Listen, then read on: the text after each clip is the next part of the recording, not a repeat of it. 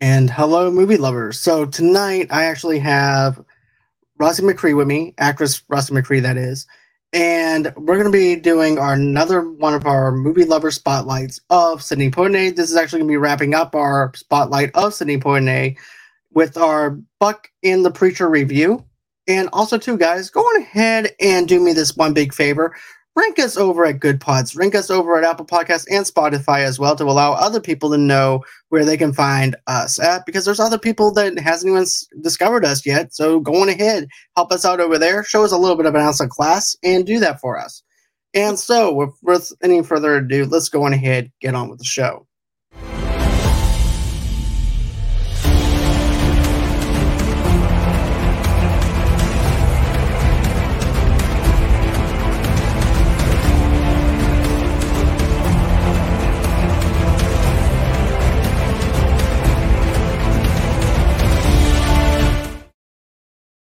And hello, movie lovers. Like I said, I have Rossi McCree with me. And, it's a pleasure to actually have you back again. I mean, it's been a while, it's been a little bit, but I'm glad to actually have you back again. And, I'm glad that we ended up doing these Sidney Poitier filmographies and stuff like that. I'm sure there's going to be more to come. But tonight, we're actually going to do Buck and the Preacher. And this is actually Sidney Poitier's directorial debut of directing his first film. And this movie also came out on April 28th, 1972. And also, too, this is not, to be honest with you, I actually read up on it. This, even though it was not well received from critics or anything like that, it still has a huge message for us as fans and everything, too, of Sidney Poitier. But just to give a little bit of synopsis of what it's about. It's actually set in the 1860s in the Kansas Territory shortly after the American Civil War. Buck and the Preacher follows a farmer soldier named Buck as he leads wagon trains of African Americans from Louisiana west to unsettled territories of Kansas in order to ensure safe passage and food for the company. Buck negotiates with the Native Americans in the area.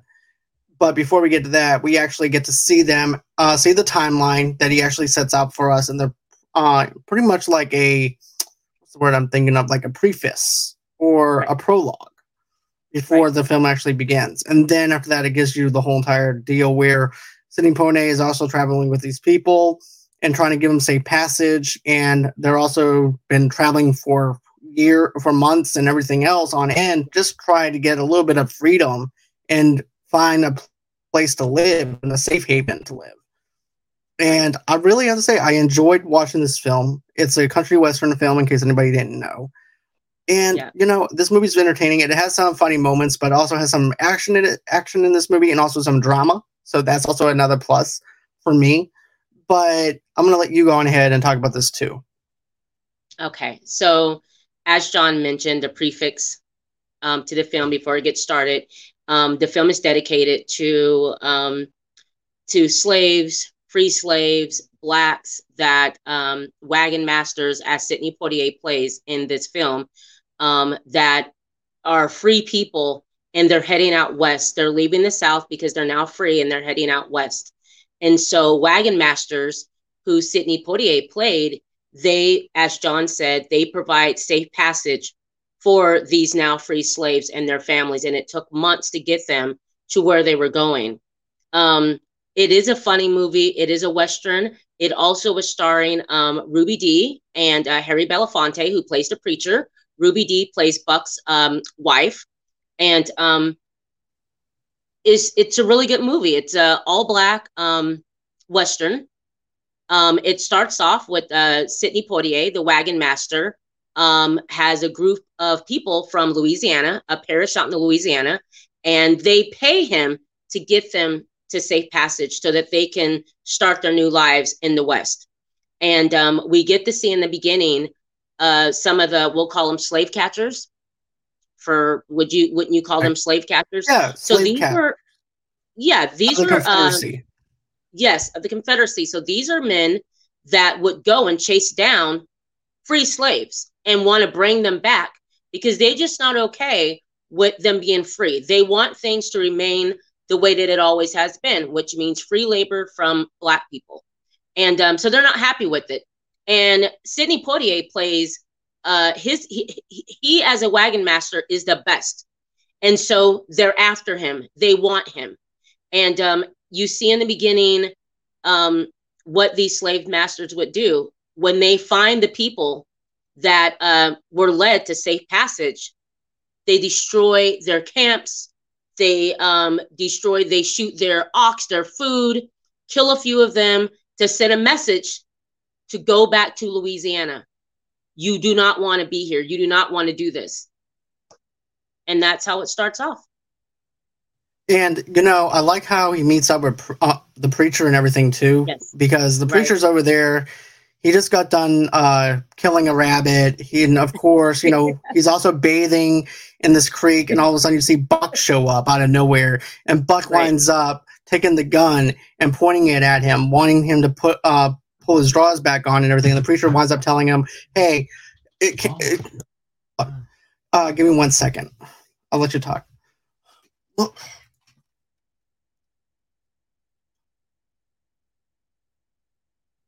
So basically, Sidney Poitier, who is the wagon master, his name is Buck. And so Buck ends up escaping because the slave, catchers end up kind of catching up with him. And so he gets away. And as he gets away, he comes across this creek. And he sees this guy bathing in the creek. But he has a horse there. And Sidney Poitier is not there to hurt the guy. He just wants a fresh new horse so that he can get further away from the slave masters because they're tracking him. And so he's, in the midst of stealing the preacher, who's played by Harry Belafonte, stealing his horse. And as he's getting ready to take the horse, Harry Belafonte comes out and is like, what's up? What are you doing with my horse? So, Buck holds a gun to him, letting him know, I'm going to take your horse. And that's that. So Sidney Poitier, Buck, ends up taking the preacher's horse and gets away. Well, a little bit later on in the story, the preacher ends up finding his way to town. He's looking for Buck now because he stole from him.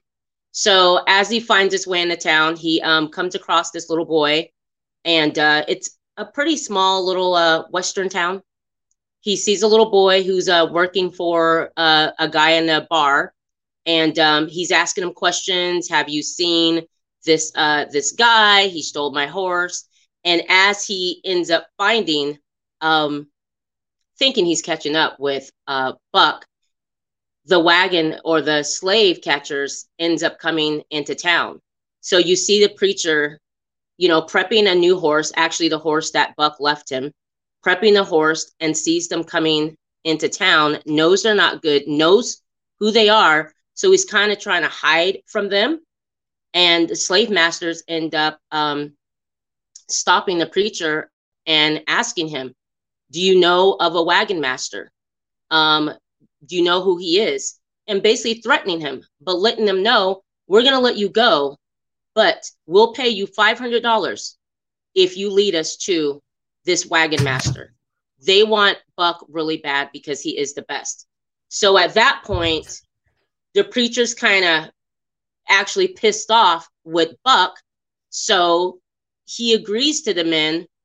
Yeah, if I see him, I'll definitely let you know. And there we are, John. All right.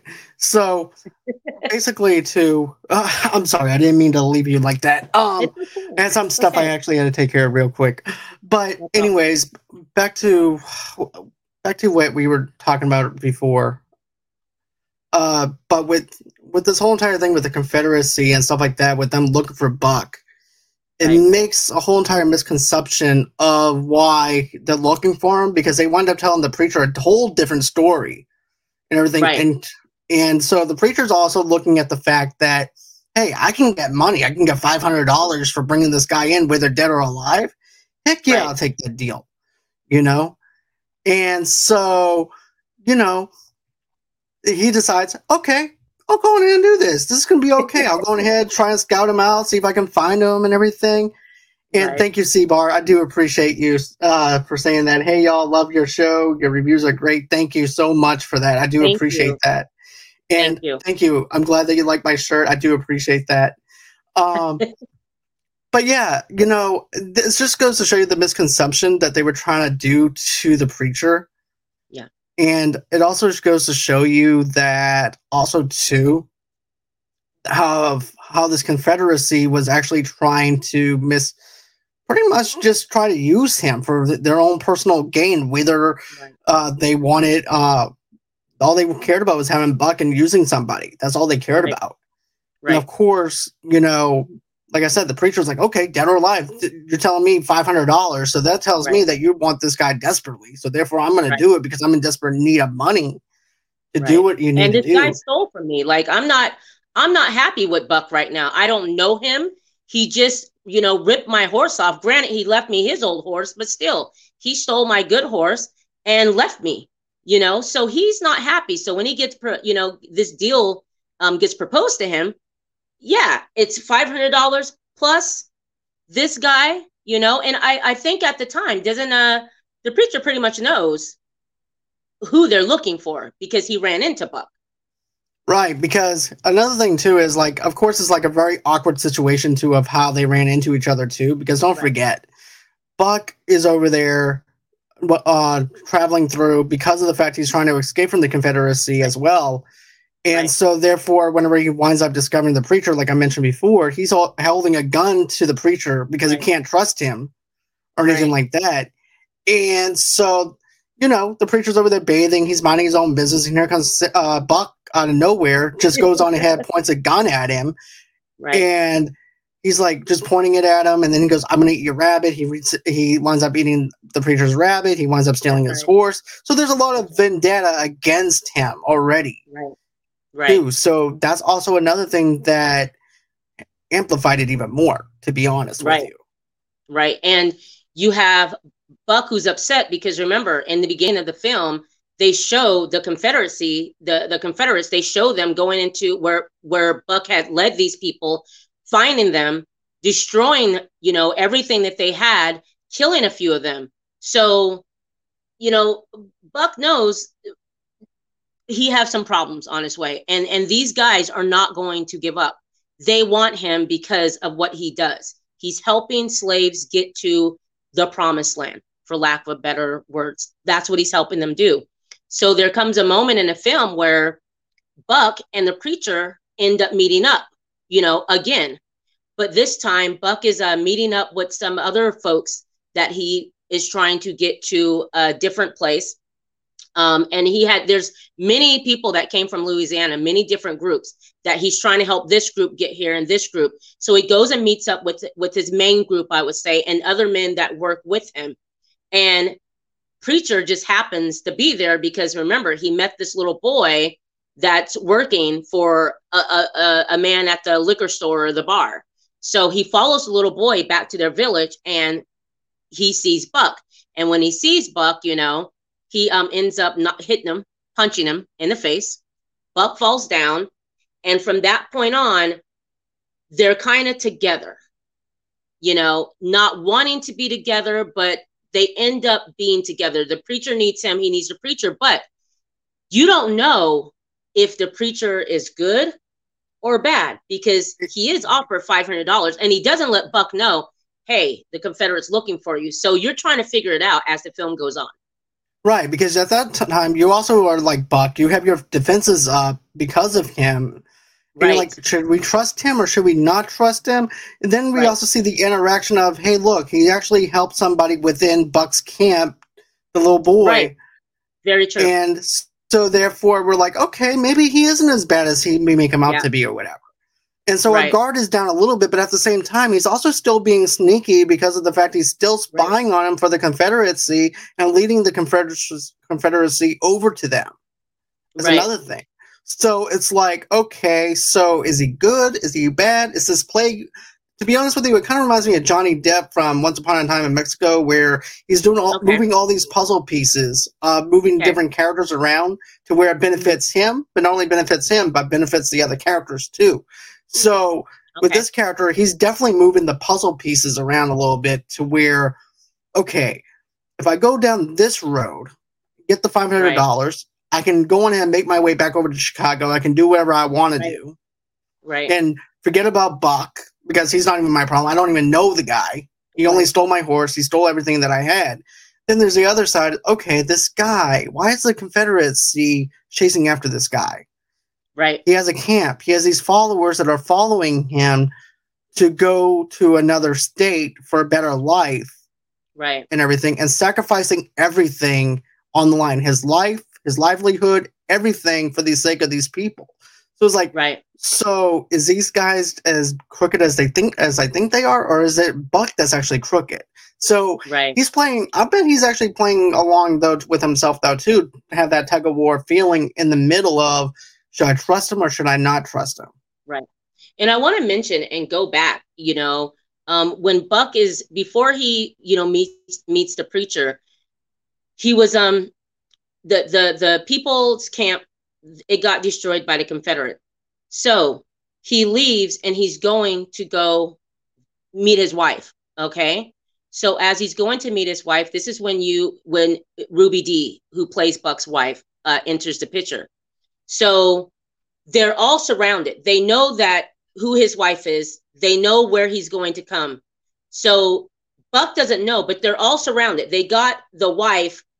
They're in the house. So they got the wife. So they send the wife outside. Buck approaches and he's kind of looking at her and she's just standing there, just kind of waving. He doesn't know anything's wrong, but he's smart enough to know, okay, this is weird. She didn't call out. She just kind of waves. So she's standing there kind of stiff and he approaches, he looks around, gets off his horse, and he's kind of peeping the situation out. And as he's coming closer, she looks at him and she has this look of like scared to death on her face. And he ends up, realizing that, okay, this is a trap. I'm getting set up. And they have a shootout. She's okay. And that's what he's escaping from when he runs into the preacher. So I wanted to mention that. Okay, yeah, I'm glad that you gave that context instead of all of a sudden that he just shows up, because there's a lot more of stuff that actually winds up happening within the film. So thank you for clearing that context up and everything too.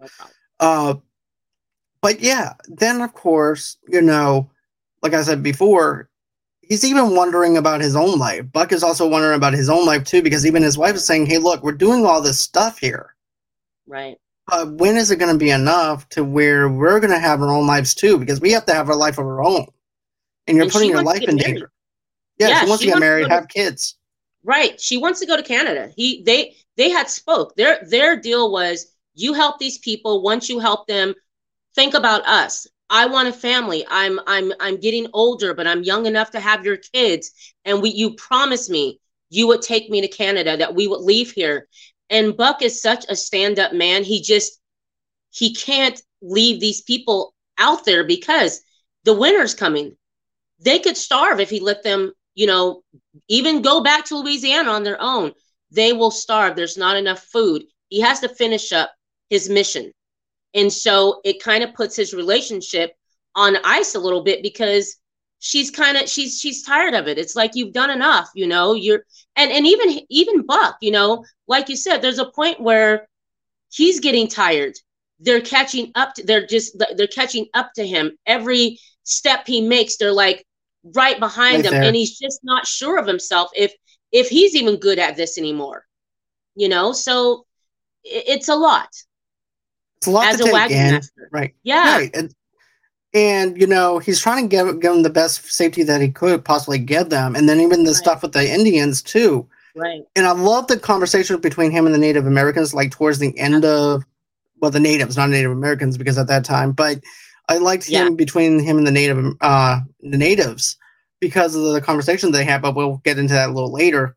Right. But, I like how he's trying to actually talk to them. And of course, this is also too when the preacher's trying to run for them, because at that point in time, Buck and him kind of get into a tussle and have a disagreement. Right. And so next thing you know, Buck has like a little bit of a head start. Then next thing you know, the preacher winds up coming up behind him and starts panicking, goes, Indians are coming. That's right. That's right. And get this, Buck is just smooth and everything. Yeah, he's like, he just he doesn't rush. He doesn't do anything. He just stops what he's doing. He gets off the horse and just stays there. And the preacher's just looking at him like, is he crazy? Has he lost his mind? Right. And so next thing you know he's negotiating with the natives, with the Indians. Right. And, then you also have the translator there, and also too the back and forth between the chief. And he goes, okay, how about 3 buffaloes? That will keep us good for the winter, safe passage through the mountains, and that will give me safe passage. Right. And so then the chief winds up telling the translator, no, 1 buffalo. The next thing you know he's like, the native winds up translating back over to him and goes, after they see the money, they're like, okay, 2 buffalo, no weapons, nothing like that. Right. No, and safe passage. So that's what they wind up doing. And at this point, remember, when they get off the horse, Buck is telling the preacher, listen, you need to do everything that I'm doing right now. Get off your horse, get on your knees.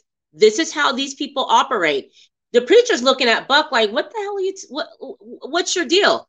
After this deal is done that John's talking about, the preacher looks at Buck and is like, he's amazed, because he realizes then, okay, this isn't just your typical wagon master. Like, this guy is somebody, like, Right.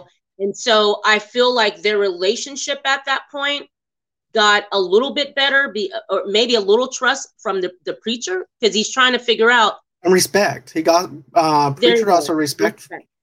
There you go. Yes. From Buck. But also too, here's the thing. Back whenever I was in history class, right? Because I'm a huge history nerd. But in back of my mind, I'm like, what would it be like if African Americans or someone of color winded up meeting the natives? You know what I mean? Right, I was like, right.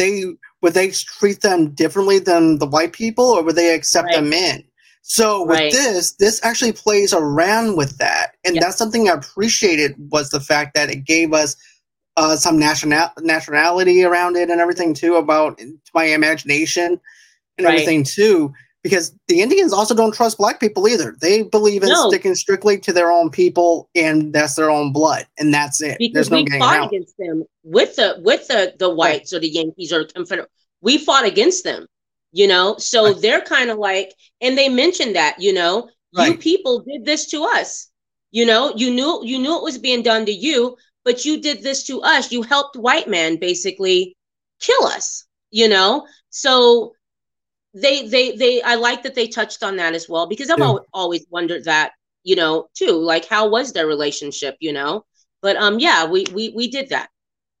And also too, I just want to point this out. I know that we just recently got a Western film with people of color as well, just recently, and I'm glad that maybe they saw this, maybe whoever directed it saw this film and be like, you know what, I want to make my own version of a Western film with the all black cast and some white people too to go with it, and do kind of the same thing that Sidney Poitier did. So I wouldn't doubt that they actually try to do that route with this. But, on the note that we were talking about, it's kind of like you're guilty by association because of the fact that you helped this Confederacy. And therefore, because you're guilty by association, that puts you at a tougher predicament now. It's like, well, damn, I was just trying to do what I thought was right for myself, because it was supposed to be the Civil War. It's supposed to be freedom for myself. Right. But they didn't. And also, too, it reminds me of this quote that was from The Walking Dead back when I used to watch it. And it's between Carol and Daryl, where Daryl looks at Carol, and then Carol tells Daryl, she goes, are we the heroes, or are we the villains in somebody else's story? Right. True. And so, according to people of color, they're the heroes. They're the villains. Right. And it's according how you actually look at it, the Indians are also thinking that they're also they're the heroes in their story. Right. Right. Yeah. And stuff like that too. Yep. But I like how it also. I also like this though, Rossi, where he shows respect to the chief. Buck does, and it just shows you how many times he was actually how he keeps on doing this as a wagon master, and knows the ins and outs. Exactly. He's met with them before. He knows uh, respect is huge with them. He knows. And so I like the fact that the chief's wife was the one that did the translating for her husband. And yeah, the way that the film was made, first of all, everything's on location. Nothing's done in a studio, which is absolutely awesome that they made it on location.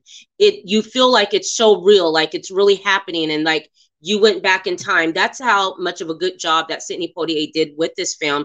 It may not have got a lot of accolades, but still, it's a really good film. I enjoyed it. I do want to mention that after the meeting that they have with the natives, the preacher and Buck go back to another settlement that they had to get the people and check up on them. And the little boy that we were talking about, remember, the Confederates came and shot up a lot of people in this new camp, even killing the little boy. At this point, go ahead. Yeah, because also too that night, I remember when the preacher was actually having a little bit of a love interest towards one of those the campers too. Right. The settlers. Yes. And, trying to wake her up and flirt with her, poking her with the stick. And the mom knows what's up. The mom's like, tugs at the girl's dress. It's like, no, you're not going over there. Right. But then the next day, life has been taken away. Yeah. And now what he thought was love for him was taken away. Then the connection that he had with the little boy that he carried on that horse and killing innocents. And then preacher realizes, wait, I'm on the wrong side here. Exactly. Yes. And that's when, from that point on, the preacher is like, he's hurt. Like he's seen what they did, the Confederates did, who offered him money. From that point on, it's done. He wants them now. He wants to go after them. And he knows exactly where they are. They're in some town called Spring something. And he lets Buck know at that point, listen, this is a deal. These men, Confederates, met up with me. They offered me $500 for your head. I'm just letting you know I'm not going to do it, but I know where they're at. We can go in and get them, and then you can take it from there, John. Right. And basically, if you think about it, though, the $500 that they were offering the preacher was blood money. Absolutely. That they probably killed from somebody else, and now they're using that blood money to get what they want and what they can gain. But I like how Buck just quickly looks at him and goes, wait, you're on my side now? He goes, did you not see what I just did for you? Did you not see? He goes, I'm in. And now it turns into a revenge plot for Preacher now. And also turns into a revenge plot for Sidney Poitier's character, Buck, too. So now they have that in common to where now it's like the Lone Ranger with Tonto and everything. They go on ahead. They go up to this, the place where they're at, knock on the door, answer, bam. Sidney Poitier just goes on ahead and blasts him. It was blasts the people playing poker. Then they go up to the upstairs area, blast them. I'm like, oh my God, this is in the 70s? And I'm like, and I'm just eating this up. Because of the fact you have layers to the character, you have characterization of characters that you care about, and you're wondering what the outcome is for those two characters, because it could actually go the other way where the Confederacy wins because there's more people than they are. They're weak because their wagons are broken down, they're burnt down, they have nothing to live on off of or anything like that. Yeah, they have safe patches for the natives, but still, even that, the natives are not even giving them protection either when we find out later on. Yeah, because we find out after he goes and basically is looking for these guys, that killed his people and who keeps tracking him. We find out later on that with the natives, they don't mind helping, but they will not fight for them. That's why, like they told him, I can't give you guns because we have to take care of ourselves. We have to make sure that we're protected. I'll give you your buffalo, I'll give you this, but another thing is we will not fight for you. That's not it. We'll send some scouts with you, but they are not there to help fight for you. You have to do on your own. So that was their relationship. Of course, when they get and that also gives them the speech of, because of the fact that you're guilty by association, we're not going to help you either. Right, exactly. And he's like, look, we need weapons for our own selves. We have our own war. But Right. also, too, Buck's looking at him like, wait, if you don't do anything about this now, yes, it's just about us. Right. But sooner or later, they're going to come after you. And then you also have, you have a large group, but you're talking about the Confederacy here. They're going to come Right. back with their own men and everything Absolutely. over vengeance and everything too. So Right. I think that's where it boiled down to, like, towards the end, is like, if we don't help them, and you can even see that on the Chief's face whenever they're going up through the mountains, where Buck and also two preachers going up through the mountains, and the Confederacy is actually following them. Yes. And you can see it in the eyes of the native of, that almost sounds like a song, but you can actually see it in the eyes of the chief. Almost did like a Walker Texas Ranger type of feel to the theme song, but but in the eyes of the native, of the chief, you can see it on his face. If we don't stand up our ground now, that could be us getting run out of here through the mountains. They already took our land from us. Right. We can't even put our backs to the mountains. Right. So this is it. This is our reservation right here. And another thing is too, when Sidney or Buck and the preacher end up going into town to go find those guys that killed, the settlers, they kill them all. There's just one guy left who's with the sheriff at another saloon. So now it's a problem because the sheriff wasn't really a bad guy. He really wanted and felt like these people are free. They're welcome in my town. I don't want you guys, coming in here and messing with them. Leave them alone. But when Buck and the preacher went and killed all of them except for one, it ends up being a problem because regardless, the sheriff doesn't want any of that in town. So now you have the lone guy that's left from the Confederate and the sheriff that are after Buck and the preacher now because of what they did. And also the townspeople, yes. And also there was money that was missing because remember the girl early in the film that they wrapped, because these people, the settlers, had money that they had saved up so that they can pay Buck to get them to and from. So there's a woman there that had money that they wrapped around her, and that money ended up being gone. So I love the scene where they get done killing the people in this one town and they go, and preacher's like, I know we can get a lot of money. And Buck's like, where? And he's like, the bank. Let's go rob the bank. And Buck's now looking at the preacher like, are you kidding me? We're just going to walk in and rob the bank. And a preacher you end up loving him. He's so funny and great. He's like, yeah. So that's when they get, Ruby Dee, Buck's wife, and they, she comes along to help out because she's pretty feisty herself. And they go and rob this bank. And they did it so smooth and clever. Rob the bank, very smooth, get out of town. And they have now the sheriff and that one lone Confederate person after them, where we get to where John was, where, the natives end up, kind of guiding them, to a certain point. They weren't supposed to fight, but it happens. They end up helping out.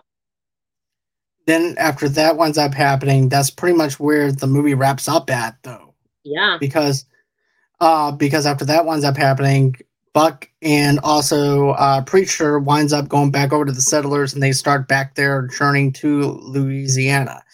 Right. And if Rennie was watching this right now, her face would cringe because she's actually from there, and she doesn't like how I say it. So, but but I thought this movie was really good. Yeah. And I don't know why it didn't get the love that it deserved for back then. And he gave us characters that we cared about. He gave us characterization of characters. He gave us layers to a character. Because how many movies in the 1970s or 80s, for that matter, even 90s, for crying out loud, that gave us characterization of characters with layers to them instead of one-dimensional characters that's just one and done? He gave us layers to Preacher that I never thought I would be possible of a total shape change, which is really what I loved about the writing with this film. Right. Yeah, I appreciated the fact that, like I said, I love that it was shot on location. I loved how detailed they were with the characters when they're going scouting. There's a scene where it just stood out to me because he made sure that everything was so realistic. When they're on their horses and they're scouting at night, they have their torches, and you see a scene where they take the torch and they hold it to the ground while they're on the horse to look for footprints, or horse prints and all that.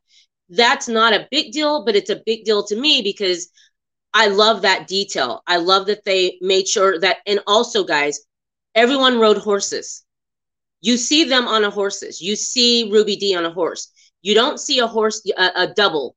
You see Yeah. them riding horses, which lets you know they did a lot of training to make sure that everyone who was in this film knew how to ride horses to the point to where you're like, oh my gosh. At first I'm like, are they doubles? But then when you see them, no, they're actually riding these horses. Sydney did a really good job to have the audience be immersed in this world.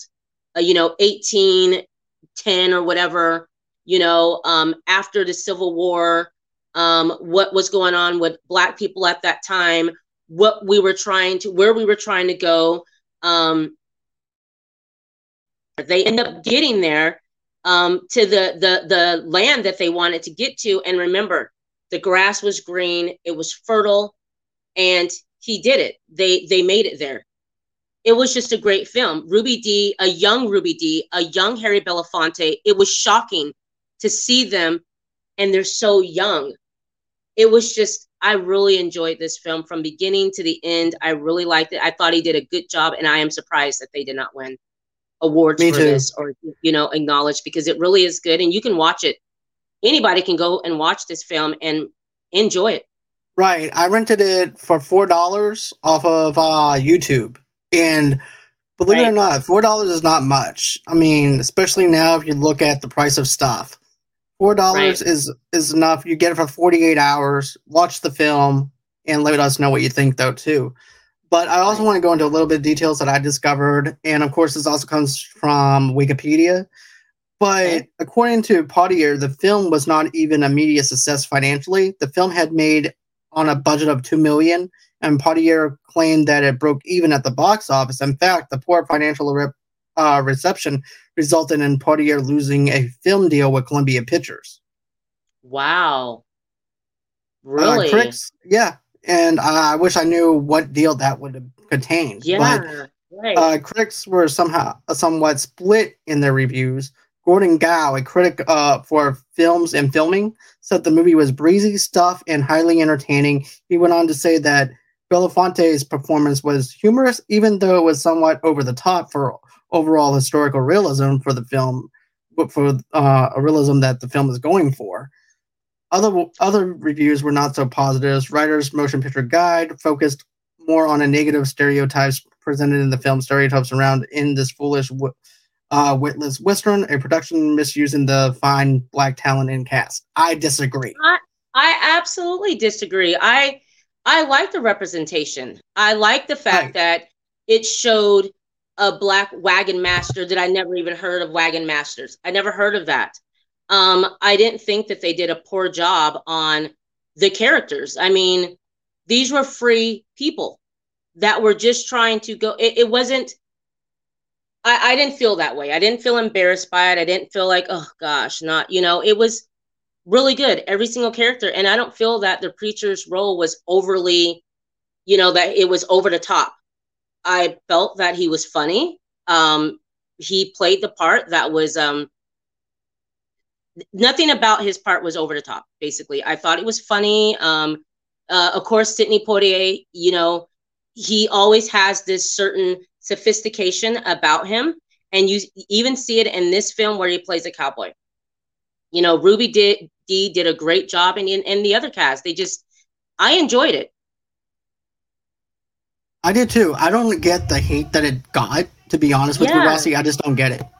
I don't see it. Didn't see it at all. Yeah, I thought he did a good job. Oh yeah, and also too, I the only critic that I actually agree with is the fact that I didn't really feel like that the preacher was like over the top or anything like that. I disagree with that, but the stylistic and everything else was fantastic. Right, right. And I love that big black Bible that he carried around. And that's another thing about the preacher that really quick, they told his story, quickly told his story. He was the slave. His mother was, his father was sold or killed. So he was with his mother, and the slave master ended up selling the mom. And he was able to stay there with the slave master, but he had so much hate for him. And he was telling, Buck that, where he got the Bible from was from the slave master that always carried around this Bible, that he ended up killing him when he got older to get back at him for basically selling off his mother, who he said he would never do that to him. So that's just a little story about a little background about the preacher. Okay.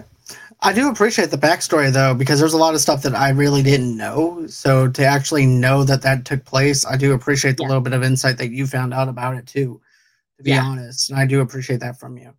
No so now I have a little bit of an announcement for everybody. Rossi is actually going to be joining our team at Movie Lovers Unite. And I just want to say welcome to the team. Thank you so much. I'm really happy. You were the first person that interviewed me as an actress, and then you kind of took me under your wing and introduced me to podcasts. Never did a podcast before. John introduced me to the whole podcast lifestyle, and I enjoy it. I mean, remember when we started with just top 10s? Yep, let's just start off with top 10s, and we'll just gradually go to, and I love how you just kind of, gradually introduce me to where now, I'm going to learn something new as being a producer. Right. And yes, she is going to be my producer for my trailer reactions. She's also going to be on here on Thursdays with me more. I've been enjoying doing these on Thursdays with you. Of course, we're going to start our Sweet Tooth reviews again. Yes. Missed out on it. Go in and jump on Sweet Tooth on Netflix. Watch episodes 1 through 4, and then catch up on the review and everything for episode 5. But, I like how you put it, though, where you said I'm just basically just guiding you slowly through the whole entire thing. Like, we go from top 10s, right, and then we gradually work our way towards doing movie reviews, doing more collaborations and everything else. And, of course, I still remember the first time that I interviewed you and everything, too. I just reached out to you on Instagram. And you didn't know what to expect from me. You didn't know what to expect. I'm like, everyone's like, well, that's kind of ballsy just to reach out to somebody that you don't know. I was like, well, I have to take a shot. If you don't take a shot, a closed mouth doesn't get you anywhere. An open mouth does.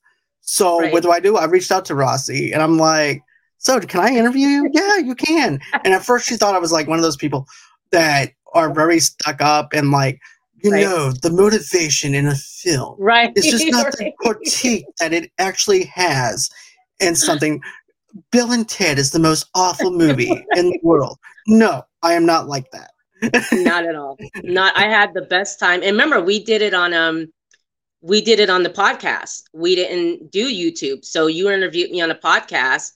And I remember being really excited, but really nervous because that's what I was expecting, and then John just kind of, getting to know his personality. It was like, oh, okay, this is pretty cool. I enjoyed this. And I was like, gosh, I hope he, interviews me again or, does something else. And then he reaches back out and it's like, hey, let's do a top 10. And I think we were doing like a comedy top 10, or I think it was like Halloween. We did comedy movies. We did Sleepy Hollow. We did a bunch of stuff. Oh, that's right. And I remember, I want to say this, the first time that we did the White Boy Rick review, and the director or the producer reached out to us via Twitter and was like, you guys did a good job. And that was like, oh my gosh, I couldn't believe like that happened. And that was the first time like that someone reached out, that I was involved in, to say, hey, I watched your guys' review, and I just thought that was the coolest. That was like, I mean, and I'm like, oh, this, it felt surreal, right? Because you don't Right. know what to expect when you're doing something Right. off of Twitter or whatever. Like, Right. okay, I'm going to put a hashtag on it. And then after that, I'm going to Exactly. Right. tag White Boy Rick as a documentary. And, I'm just doing it for advertising, for some PR. Right. Next thing you know it, the producer or the Right. director winds up reaching out to us. Hey, look, you guys did a great job on it. I'm like, what? Right. We were like, I remember we reposted that, I retweeted that, and then we did and that's another thing is you never know who's watching, because we're not only on YouTube, we have, Good Pods, where we have Movie Lovers Unite podcast, there's other Apple podcasts. So Right. I don't realize it when I'm on here doing this. I'm just on here having a good time, not, and when we're done, it's like That's we go great. on to the next.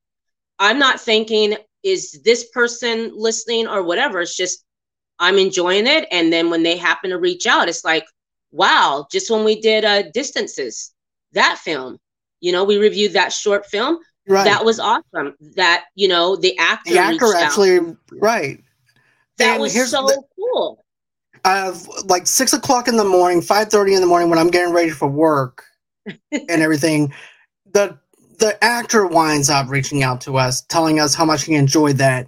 And it just touches my heart on how much of an impact I'm making towards the entertainment industry, but not only the entertainment industry, but also to the people that push that subscribe button and also enjoys it. Like people like C-Bar that tells me that they're enjoying our reviews and things like that. That part makes me feel, you know what I mean? It just is heartwarming. And I have not lost, even though I have like 970 subscribers now, I'm still, here's the thing, I'm still the same person that I was, sweating my balls off in my car, doing audio only podcast and everything, and just having fun and doing what I love. And I just still find a way to be humble. And just for anybody that wants to be out there doing this, still be humble, still be yourself. Don't change because of the fact that you have X amount of subscribers or X amount of views. This does not make you any more important than somebody else is. And matter of fact, if somebody is starting up a podcast channel or whatever, say, hey, look, dude, I understand the struggles because I was once there. Let me help you build. And that's what I'm doing with Abby and everything too, with Motor City Nerds. That's what I'm doing with everybody else. We build together. We're not against each other. This is not what we're doing right here. It's not a race. It's a marathon. We're going to get there eventually. It's just a matter of timing. And when I first went on this, the YouTube, I remember we had 122 subscribers. That's what we had. And remember, we were happy that it was 122. And then it was 200. And we were just like, oh my gosh, 200. Like, that's awesome because this is a marathon. You just have to do what you do, maybe look at the numbers every once in a while, but do what you do. And eventually it will get to where we're at right now. I mean, I saw what you posted on Facebook, our numbers on Apple Podcasts, was it? Like we're climbing. Yeah, I saw that. And it's amazing because I remember when it was just, and yeah, that's right. It was small. We were just having fun. Right. And another thing too I want to mention is this. If you're going to do this, don't think that you're going to go in here and, I'm going to have 1 million fans and stuff like that. And people are going to wind up loving it. No, you're not. Yeah. I'm just going to say that real quick because I started off with a movie page, right? For Facebook. I have like 20 something thousand Facebook followers and fans on that page. Thinking that people would actually go ahead and have maybe half of that on my podcast and it would shoot up. No. I basically had to work from scratch and work my way up just like you do with everything else. Absolutely. And nothing is given to you. Everything is earned. And, like you said before, Rossi, was don't pay attention to the numbers. Yes, you can pay attention to them, but also to do your own thing and watch it grow. Yes. And like, for instance, with the Elvis reaction thing that I did, I did not expect it to climb that high. That trailer came out 2 weeks ago. Yeah, and I didn't even know there was an Elvis movie until I saw the reaction, and I didn't even know that. But the fact that it hit that quickly. How many views now? Okay, so last night, yesterday at 6 a.m., I dropped the reaction. Motor City Nerds, Abby herself didn't even know that there was even a Elvis trailer. I was the one who told her that. So this Okay. trailer's been out for 2 weeks. Wow. So I'm like, okay, I'll drop it at 6 a.m. 6 a.m. comes and everything. I'm like, okay, 10 views. Okay, that's cool. 9 o'clock a.m., 42 views. I'm like, what? That's how I knew it started picking up momentum. Right. And now it's at 870 views now. Right. Crazy. And getting ready to climb that 1,000 marker, which is the first time in my trailer reactions that I ever gotten 1,000 views off of. And I don't, and it's just amazing. I do appreciate all the love and support that my followers, my fans, and everything else that push that subscribe button. It means so much to us as a team to know what I'm doing is actually happening. Also, too, celebrate the small moments when you do this stuff. Yes. Because the small moments can equal the big moments as well. Right. And then there's going to be a time where you're going to be stagnant, where you feel like, why the hell am I even doing this? Am I wasting my time? Am I wasting my energy on something that maybe nobody cares about? Right. And I went through that phase. And then something small would happen, maybe a spike in something, or the Netflix publicist reached out to me last year during that time, and I'm eating my lunch. I'm like, okay, so I'm on the right track here. I'm going to keep doing what I'm doing. Right. So, I had those moments. Yeah. I think I quit acting like 5 or 6 times last year. I'm like, I'm done. I'm just done, because you do get to a point to where as an artist, you're like, you question, am I on the right path? Am I wasting my time? You know what I mean? You go through that. And then once you get over it, you get back on a horse, and it's like, okay, because something small will happen that's maybe small to someone else, but big to me. And I'm like, okay, this is good. I am on the right track. So you question yourself, you question what we're doing, and something happens and you just have to keep chugging along. Exactly. It's how it is. It's how it is. And Brandy, baby, I know how many times I'm a man, okay? I'm hard-headed, I'm stubborn and everything too. What does he say? She goes, how many times did I tell you never to give up? Oh my gosh, that's my husband. And, I am resilient, but sometimes I'm like, should I even bother this? Is this worth doing? And she pushes me to do this even more. Right. And I'm thankful for that. And even whenever I feel like sometimes I might be taking some time away from her, she goes, do what you have to do. Don't worry about it. I know you're going to come back to me afterwards, so it doesn't matter because you're in the next room. So it doesn't matter. Do what makes you happy. So I'm happy that I actually have the support in that. And that's the best thing, is to have support. I'm very fortunate to have the support of my husband, my kids. It's awesome for them to see me go from when I was on Instagram and didn't know what it was. So I just posted a slice of pizza that I had. And I was like, oh, this is cool. Like, I have 2 likes. And then before I knew it, you go from 1 to 5,000. And then, where I'm at now, it's amazing, because this is years, like the years of building something for yourself, and then meeting up with John and being introduced to podcasts. It's like, oh my gosh, I have another love, and I love this, and I want to help us grow here, so, and I love that the community that we have, it's such an awesome community that we all want to help each other grow. Charlie, everyone you've introduced me to, all here to help each other grow and to do well. Exactly. So thanks, Charlie, for Alex, having me a part of you. Yeah. You're very welcome. And just to let everybody know, Abby is also acting producer. So she is doing some extra stuff behind the scenes and everything too. So I'll probably make that announcement soon, even though I kind of did, but I want to do it with her on the on the podcast. But still, I don't know how to keep secrets. This is why you don't hire me. But same here. But anyways, Rossi, it's always a pleasure to have you as anything, and welcome to the team. Seriously. Thank you. Thanks for having me. Love all you guys, Tamika, Charlie, Alex, all of you guys. Thank you. You're very welcome. And guys, go on ahead and follow me under Movie Lovers TV Lovers Night on Facebook, underneath the same brand name on Instagram and Pinterest as well. Like we mentioned before, rate us on Good Pods. Good Pods is basically social media for people that love listening to podcasts, or if you're a podcaster yourself, go on ahead, rate individual episodes. Tell us what you think. Also, too, we can also reply back and forth to you. It's so much better than Apple Podcasts, in my opinion, because I actually have that community of talking back and forth to somebody, and that's what I love. That's one thing that I feel like that's missing with Spotify and Apple Podcasts. Yes, Apple Podcasts has been around for a while and was the first ones to do it, but they should have a lot more interactions and everything since it's got started up, to be honest with you. But if you want to, go ahead and rate us over on Apple Podcasts and Spotify as well. Then, of course, go on ahead, follow me underneath Movie Lovers Unit on Twitter, and then on TikTok, Movie Lovers Unit 0. Also, too, if you want to donate to the page, donate $5 to $10 to us, all you have to do is go buy us a coffee.com/movie lovers. And that's how you can donate $5 to $10 over there. And guess what, guys? You don't even have to worry about remembering all that stuff. It's all in the descriptions below for you guys to actually do that. So you're welcome, free of charge. But if you guys want to, go on ahead and smash that subscribe button. Smash that bell in the bottom right-hand corner to allow you guys to know when we have something new dropping. Matter of fact, Rossi and I are going to be reacting to another trailer pretty soon.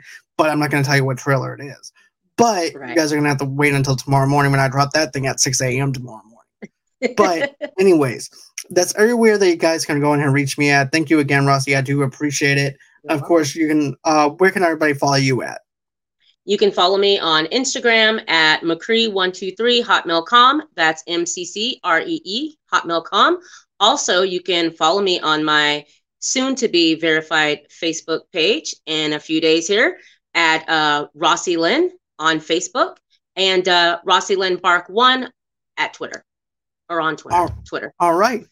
And always until next time, guys, there's not going to be a show tomorrow. I'm just letting everybody know there's not going to be a show because I'm supposed to be on Ben Raynor's show doing like a Seinfeld episode with him. Oh, fun. So, yeah, I think it's going to be fun. It's going to be a pre-taped. It's not going to be live or anything like that, but I'm going to be on Ben Raynor's YouTube show. And I'll post links and all that stuff for people to enjoy later on. But anyways, guys, thanks again. Thank you, everybody inside the live chat. I wouldn't have done this without you guys. Thank you, Rossi, for being my producer and co-host. And always until next time, guys, it's been real. It's been fun. Stay safe out there. And hold on. Thank you, C-Bar. Awesome show. Thank you so much. Thank you. And always until next time, bye-bye.